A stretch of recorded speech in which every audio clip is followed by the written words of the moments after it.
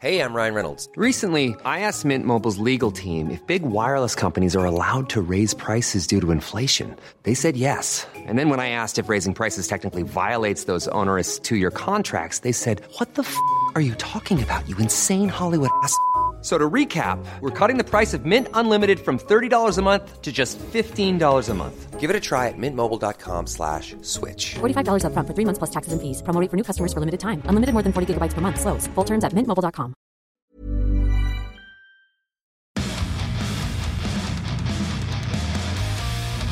This is Kerrang's Inside Track, where the world's biggest artists tell the stories behind the most influential moments in rock history. I kind of wish that I could say it did take 13 years to make, because there really is nothing wrong with that. Yeah, because then it would sound so good. Like every time you listen to it, it would be like, wow, this took 13 years. We actually rushed it a bit. It's so good. Those were the voices of Danny Carey and Justin Chancellor, members of one of rock's most scrutinized bands, Tool. Tool finally released the follow-up to their 2006 album 10,000 Days on August 30th, 2019. To describe this album as long-awaited is something of an understatement. The 13-year gap between releases had led to a feverish sense of anticipation amongst fans. From the outside, the news-hungry media, Kerrang included, watched, waited, and reported on every hint of the band getting together, whether to potentially write and record or, quite possibly, in some cases, just to enjoy a cup of coffee. Every update was followed by speculation that Tool would surprise us all by releasing the album the following week. From the inside, however, the reality was quite different. Frontman Maynard James Keenan, guitarist Adam Jones, drummer Danny Carey, and bassist Justin Chancellor were happy to enjoy their independence, spending time with their young families, working on other creative projects, or, specifically in Maynard's case, running a vineyard in Arizona. Though the rumors surrounding Tool's new album date back as far as 2008, the band didn't officially buckle down and head into the studio until March 2019. From there, it took just a few months of intense hard work to pull everything together. The result was Fear Inoculum, an uncompromising album that runs over 86 minutes in length, and, despite its sheer musical complexity, reached number 1 on the US Billboard 200 chart. In the process, displacing the world's favorite pop star, Taylor Swift.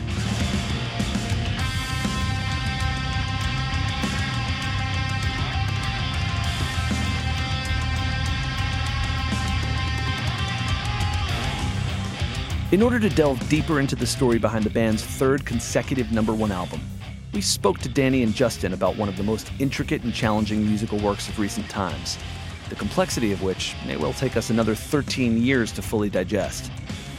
Most significantly, though, we wanted to know what took them so long. Here's Danny, voice as broad as his 6'5" frame, followed by Justin, the band's resident Londoner. We toured for, five or 6 years after 10,000 Days, so then after doing that, we're not a band that writes while we're touring, so then we didn't want to see each other for a little while, so we took a couple years break. Quite a long while, yeah.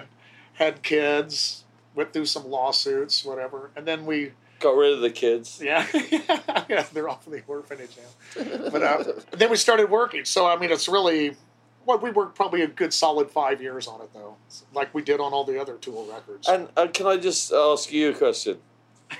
How long is it supposed to take?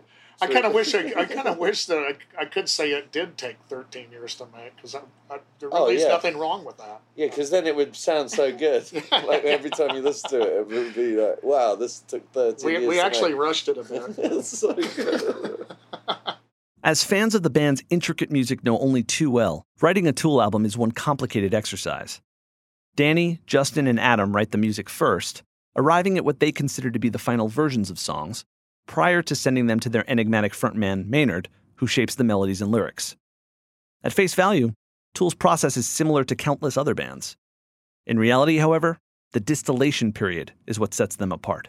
Well, the thing was that the way we write, it's all jams and bits and pieces that get pieced together, and sometimes things are written with the intentions of being a song, and then all of a sudden the main riff of this song 6 months later turns into the verse or the chorus of another song. And we don't have anybody in our band that's a composer, so it's like we're all in there doing it together and day by day. And I don't suggest this method for any other band out there. Me neither. Otherwise, you may spend 12 years. Yeah, don't do it. Don't even go there. But that's the way we do it, and that's the way we've always done it. And it takes this long for a reason. But the end result is we all completely believe in every bar, not just every verse, every chorus, not even every 8-bar. Every bar is scrutinized, and that's the result of what you will hear on this record. These songs also, the way that we also work with Maynard or whatever, we don't give it to Maynard until we do that. Like, this is me and Adam Justin we're talking about now. And then we send that to Maynard, because Maynard, what it takes for him to do what he has to commit to this concept and this whole thing. And it's like, there's nothing bums him out more than anything. Like, if we send him this thing and then we change it, it's like throwing the ultimate wrench into his work, because once we give it to him, he commits, and that's it. He does not want to change it. And I don't blame him for that, because of the commitment that he has to have to do his bit. So that's, to use his words. That's the way we figured it out to do. Because we went through the whole bit trying to do that on the previous records, like send him something, and then all of a sudden we go, oh wait, well we decided to change this chorus, dude, and he'd just lose his fucking mind. It's in a different time signature. Oh yeah, he would change it time. It's not like 5 anymore. So Maynard would be like, so you're pretty much saying I just did all this work for nothing. Yeah. How disheartening. I understand his point of view, but these things that you're asking about, this being done first or whatever, like the descending, I think it was it. Then Danny's right. I was really excited about a few of the tracks, and I'd get carried away with myself, and I'd send it to Maynard. I go, mate, I'm going to send you a version of what we did today, and he'd write back like, "Wow, that's awesome! Is that it? Is it done?" And I was like, "Yeah, he's ready to go." I had to write back, actually, well, stand by. I'm not sure if it's finished yet. And sure enough, the next day the whole thing changed, and I had to tell him. He's like, "Don't send that to me anymore. Like, just let me know when you're done with it." And kind of like that became the protocol. We like finished our stuff. He's like, "Are you really sure this is exactly what you guys want to do?" We go, yeah. It's like a boy who cried wolf. And look, mate, I can't even imagine how he comes up with what he does, because what a nightmare, what a nightmare to walk into. And he absolutely just like blew my mind every time on every song on this album. He just did something, amazing and unexpected and transcendental, and just elevated the whole, what we were doing. We thought was like already quite fantastic. Made it incredible. With the writing complete, Tool were ready to record and opted to work with the producer of 10,000 Days, Joe Barresi, perhaps best known for his work with artists like Queens of the Stone Age, Caius, The Melvins, Avenged Sevenfold, Pallbearer, and Clutch. Not only had the band worked with Barresi before, they were adamant that their album had to be recorded on analog tape in order to capture the warmth of their sound. It's a process that Joe actually specializes in. But despite knowing the band's working practices, he found that recording for Inoculum came with its own challenges. Here's Joe. When Tool first came to me to start recording the follow-up to 10,000 Days, I kept getting the occasional call, like, we're going to start tomorrow, next week or whatever, or in a month or this year or whatever. And every time it never happened. So honestly, I didn't think it was going to happen. But I thought it was going to happen last year for sure. I just didn't think it was going to happen that quick. So I honestly wasn't prepared at all. I was in the middle of mixing Alice in Chains, and they're like, when are you done? And I was like, March. And I'm like, okay, find a studio. We're going in March. So there really wasn't any preparation at all for me, which kind of sucked. On 10,000 Days, I got to sit in a rehearsal room for, a month, and I would listen to the songs. I'd write arrangements down. If I couldn't count something in some crazy time signature, I could ask those guys what time it was in, or they would explain it to me. and I could jot down some tempos and stuff where stuff felt good. So when we got to the studio, I can kind of start them and say, hey, this sounded really great at this tempo. I'll just give you a bar of click and let's roll. So this record, though, they've invited me down many times. I just was so busy at that point, I couldn't go down. And going into the record and having the demos and such a huge body of material, it was crazy, actually. We use, 3 different studios, I guess. Being the drummer, I usually have to throw my tracks down first. I did mine at A&M, it's called Henson now. It's a beautiful studio right in the heart of Hollywood over on La Brea. It's where the Rolling Stones did Gimme Shelter. Gimme Shelter, yeah. The Police did, I think, Regatta de Blanc. Yeah. And, Yeah. I mean, there's been all these incredible recordings go down in that room. And it sounds great. It's good drum room. Stingy did 10 Summer Tales there. Yeah. So after I heard Mr. Denny Caliuta's Sting. tracks in that room, that was one of my favorite drum sounds. So I go, I'll record my drums there. And Yeah. Joe Barisi engineered and mixed, did all the work the whole way. He was the man. He came through. After I laid down my tracks, after a couple of weeks or whatever it was, then we moved to a place called United that I think used to be Ocean Way. Is that the Ocean? I think it's next to it. I don't know. It's like anyway. it's cool. But Justin and Adam did their tracks in a United. different studio, and Maynard, I think, did most of his at his house. in his bedroom. Yeah. Yeah, and then there's a few overdubs and bits and pieces we did here at our studio in Hollywood. So it was kind of split between those four or 5 places, whatever. It's pretty much a walk in the park, you know. In addition to working in those studios in LA, Joe took a trip out to Maynard's Vineyard in Jerome, Arizona, also the home of Caduceus Cellars and Merkin Vineyards, where Maynard produces wine. There, Joe was joined by Maynard's musical partner in the band Pucifer, Matt Mitchell, who had helped with a ton of pre-production work. Together, as they enjoyed the fruits of Maynard's parallel career, they recorded vocals in Maynard's spare bedroom. Doing vocals was, basically 6 days because he was pretty well prepared. 6 days of wine drinking and olive picking and cutting vocals. It was awesome, actually. It was a good break. Maynard's vocals are always like the treat, like the icing on the cake to me. And it kind of made sense. Like I didn't really hear a ton of vocals on the first round of demos I got. And then when I heard what he was doing, it all made sense to me. Following that intense period of recording, the band eventually whittled down their material to 10 songs, over 80 minutes of music, and soon, a theme around the number 7 began to materialize. Most of the songs were in 11/4 or 7/4 time. If you include Salival, the band's live video album from 2000, Fear Inoculum would be their 7th release. One of the songs that made it to the record is a track called 21, 3 times 7, which was ultimately renamed Tempest, spelled with a 7 instead of a T, to commemorate this odd numerical theme that had, deliberately or otherwise, begun to define a deeply experimental record.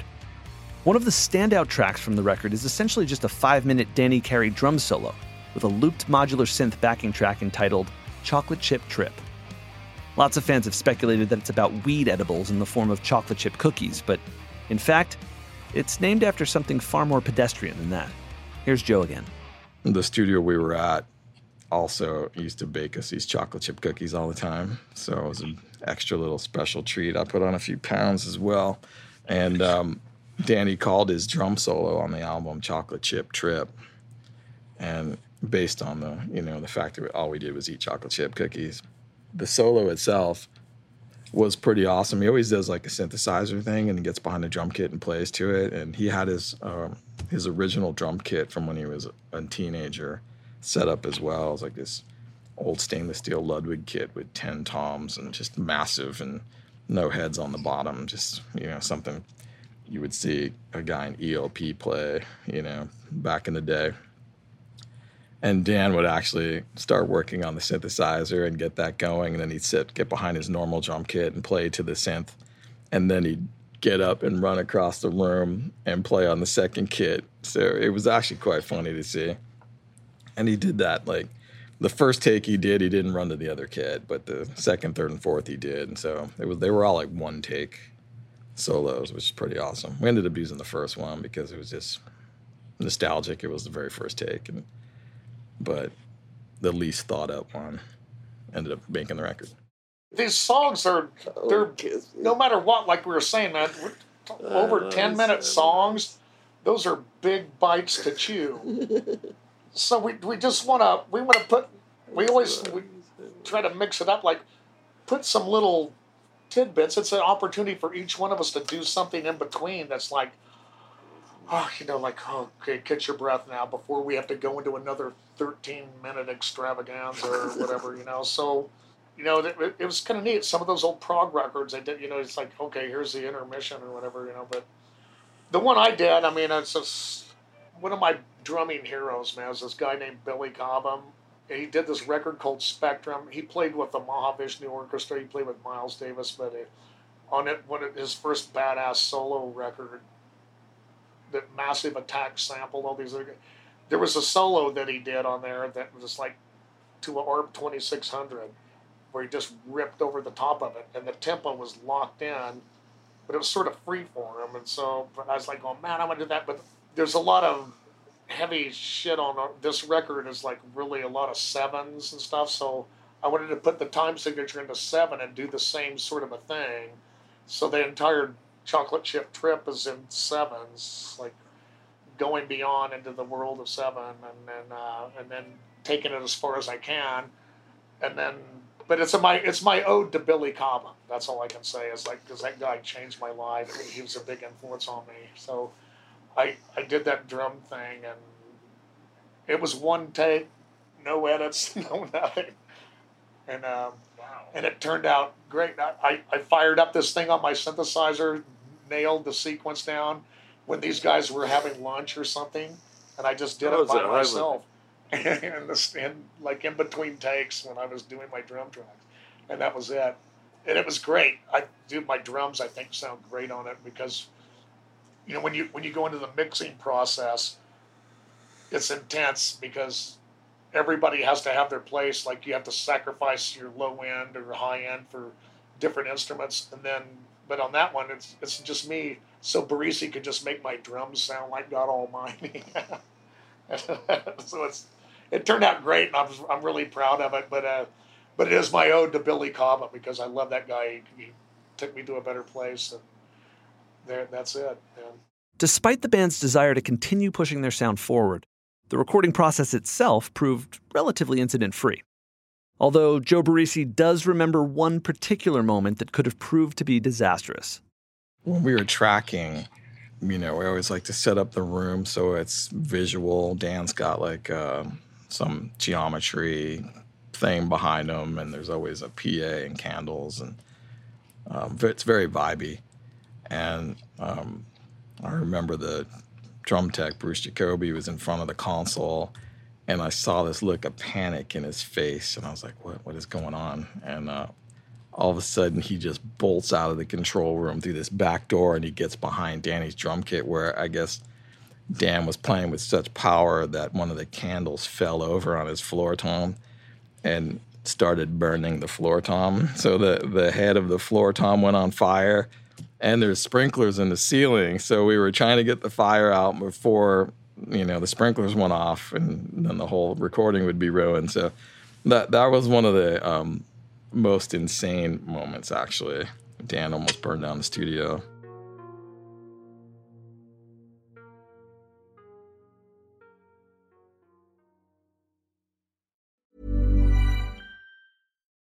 Botox Cosmetic, out of botulinum toxin A, FDA approved for over 20 years. So, talk to your specialist to see if Botox Cosmetic is right for you.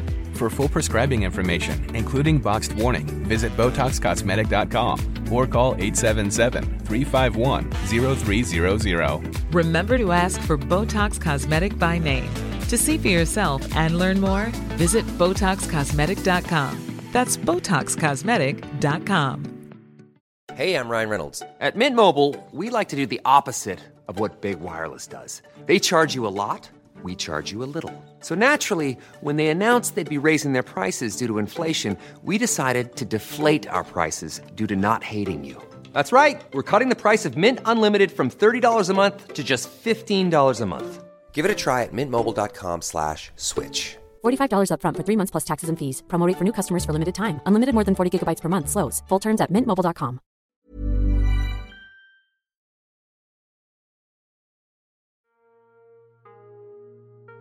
As a band, Tool have always shrouded themselves in mystery. On stage, Maynard often performs in the shadows, in costume, or behind his fellow band members. Offstage, none of the band tend to offer up much information about their personal lives, nor are they prone to discussing the meaning behind their songs. This, combined with the band's musically complex, deeply psychedelic style of heavy prog, forces the listener to dig deep and accounts for the devotion displayed by Tool's fanatical audience. This deliberate sense of distance and myth-making is something that Danny remembers admiring in the bands he loved as a kid. I understand that curiosity. That's what drove me. It drove me mad, like not being able to know more about Pink Floyd when I was a little kid. But that's the great thing, there was this mystery behind it, and you couldn't find out enough. It made your mind work. It made you seek after it, or made you try to interpret it, or made you want to envision or imagine what they were doing. And I think the more of that mystery, the better, because all music, everybody's going to interpret it on their own level or their own filter anyway. So the healthiest thing is not to just give it away or take the mystery or take the piss out of it and just say, oh, this is this. Then what's left? You want people to dig in and discover something about themselves, like standing in front of the Mona Lisa or something. Everybody has a different emotion probably when they see a great painting. We want somebody to everybody gets to do it through their own life experiences and get something out of it for themselves. Such mystery permeates Maynard's lyricism, his oblique wordplay forcing Tool's army of rabid fans to endlessly debate song meanings. Maynard's bandmates appear to be equally uncertain of their singer's intentions, although Justin is willing to take a guess as to what the lyrics to Fear Inoculum relate to. I don't know what Maynard's talking about, right? He's very cagey, but I think the general gist of it is that as you grow up and learn stuff and get older, hopefully you're not afraid anymore of the stuff that held you back in the first place, In a way, it's implying the idea that you can immunize yourself against the fears that have basically, ruined everything. The fear and just sadness and lack of fucking aspiration and hope, Dissatisfaction with the modern world is something that has not only informed the band's new album, but the wider sense of unease with which they've viewed the music industry as a whole. As a result, and despite releasing music since 1991, Tool were one of the last major acts to allow their music to be available for download or via streaming services. Their reasoning was partly financial, streaming revenues being substantially less than those generated by the sale of physical product, and partly creative, the band wanting their music to be consumed as full albums rather than just as isolated tracks. Some argued that this stance meant that an entire generation of music fans who'd grown up during the streaming age had essentially missed out on hearing Tool.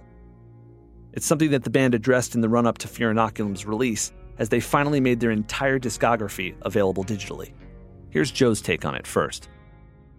My take on the way people consume music now is that there is some music that needs to be immediate. So I'm totally fine with the whole idea of singles. It's nice to be able to switch from a song to another song, but there are some bands that you're gonna want to hear the work in its entirety, which is a lot of the reason they didn't put 10,000 Days out as a streaming release last time. Because what do? You can't really just buy a single off that record and just go, okay, I got it. You're buying an 8-minute song first of all, but you really do need to hear the body of it and how one song flows into another. So, complete this album for $9.99 or something is kind of stupid. I don't see that happening. I can see it happening with a commercial band, but I think they appreciate, they all grew up on music that was intricate and had some substance, but they didn't grow up on pop music or whatever. And I think they listen to music like that. They're very attentive on the body of work. And I think that's sort of, I don't know if it's actually intentional how you lay the record out until later, or how you write the record, but their music is so intense and so it's like a journey, you know what I mean? And so it's not like, especially when songs are so long like that, it really is like parts. You can't really cut the 16-minute song into 4 parts and call it, a 4-minute single, because it doesn't work like that. There's sections where it's just brutally aggressive, and there's sections where it's just incredibly pretty. So I think there's room for both in the world, but for this band, I can't really see like selling singles. It doesn't really work for me.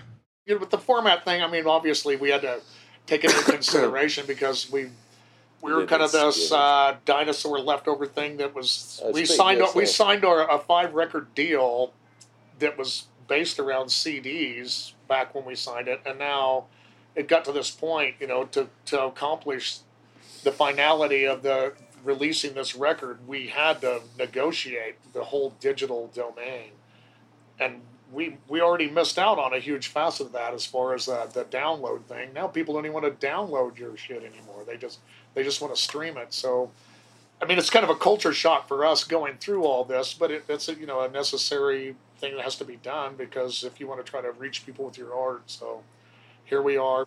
I don't mind the streaming thing. It's in a way, the only thing that's a bit disappointing to me is sometimes it caters more to like that shorter attention span, where I don't know if it leaves much room for somebody that wants to, like us, that wants to release an album or like a bigger package of music that might more like reading a book rather than listening to a commercial on TV. Stream this album, stream our album. To go ahead and I'm hoping that there'll be a big percentage of people that stream the album. Don't just pick a song that somebody says, oh, this is the cool song or something, because it's not. It was written from our end and composed on our end to be an album, to be an experience that you can dig into for 80 minutes on the CD and 90 minutes on the digital download. So, but I don't know how many people are left out there in the world that were willing to jump in and do that. When I was a kid, I bought records and I listened to the record from beginning to end. And that's what I grew up on. So that's what I'm still doing. That's the format of releasing a record that I grew up on, and I wanted to achieve that, like Pink Floyd and Yes, and all those proggy bands, so it wasn't about singles, it was about albums. So that's what we do. I mean, nowadays everything is driven by singles, so people get used to hearing the 3.5-minute song or whatever, and that's it. And then your shuffle comes on, and you're going through thousands of songs. But all the Tool stuff to me is really a sit down between speakers or your headphones and just appreciate how they intertwine. And I think it's going to take a few listens for most people to figure it out and to appreciate where it's going. But there's so much more meaning behind the first listen, I think. I think the rewarding thing is like, I don't know, it's like hearing people go, this is amazing, or I've heard stuff on my 4th listen that I'd never heard before, or this record especially is a journey. You're gonna have to get your face pummeled, and then you're gonna just mellow out and relax for a while and breathe, and once you get your breath back, you're gonna get hit again. And you can't really separate that into four things. Tool have never been known as a band looking to score a hit. And yet, when it came time to release a first single from Fear Inoculum, the album's title track, a hefty piece of music clocking in at 10 minutes and 21 seconds, ironically became the longest piece of music to enter the Billboard Hot 100 since the chart began back in 1958. More significantly, it set the tone for the album that followed 2 weeks later and went on to sell 270,000 copies in the US alone in its first week. Quite a feat for an album that retailed for $80, thanks to lavish packaging that included a 4-inch HD screen and a 2-watt speaker by which the film of the album could effectively be watched. For Tool fans, this packaging was testament to the band's endless creative quest. For the band themselves, the reaction of the fans was vindication enough. So we just got back from a 5-week tour in Europe doing the festivals, and I could not believe the fact that there were, teenaged men and women standing next to their parents at our shows, like at the festivals, at our own shows. And it was completely mind-blowing that somehow, like this has been passed down to a younger generation that apparently doesn't even buy CDs, So it was, to me, that was like invigorating, like we haven't even released the album yet. We were playing, and there's like these kids like watching, going, yeah, with their mum and dad, which was wonderful, I think. And, if there's any reason to keep on going, there it is.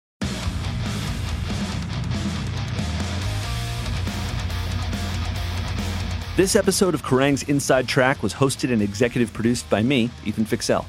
It was written and produced by Kat Jones, with interviews conducted by Kat Jones and James Hickey.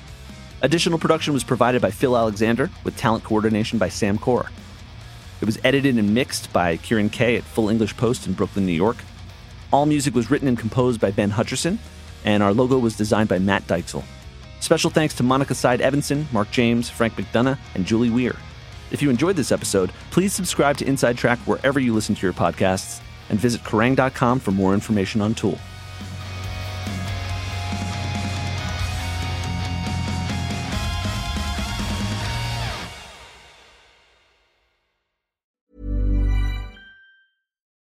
Botox Cosmetic, out of botulinum toxin A, FDA approved for over 20 years. So, talk to your specialist to see if Botox Cosmetic is right for you.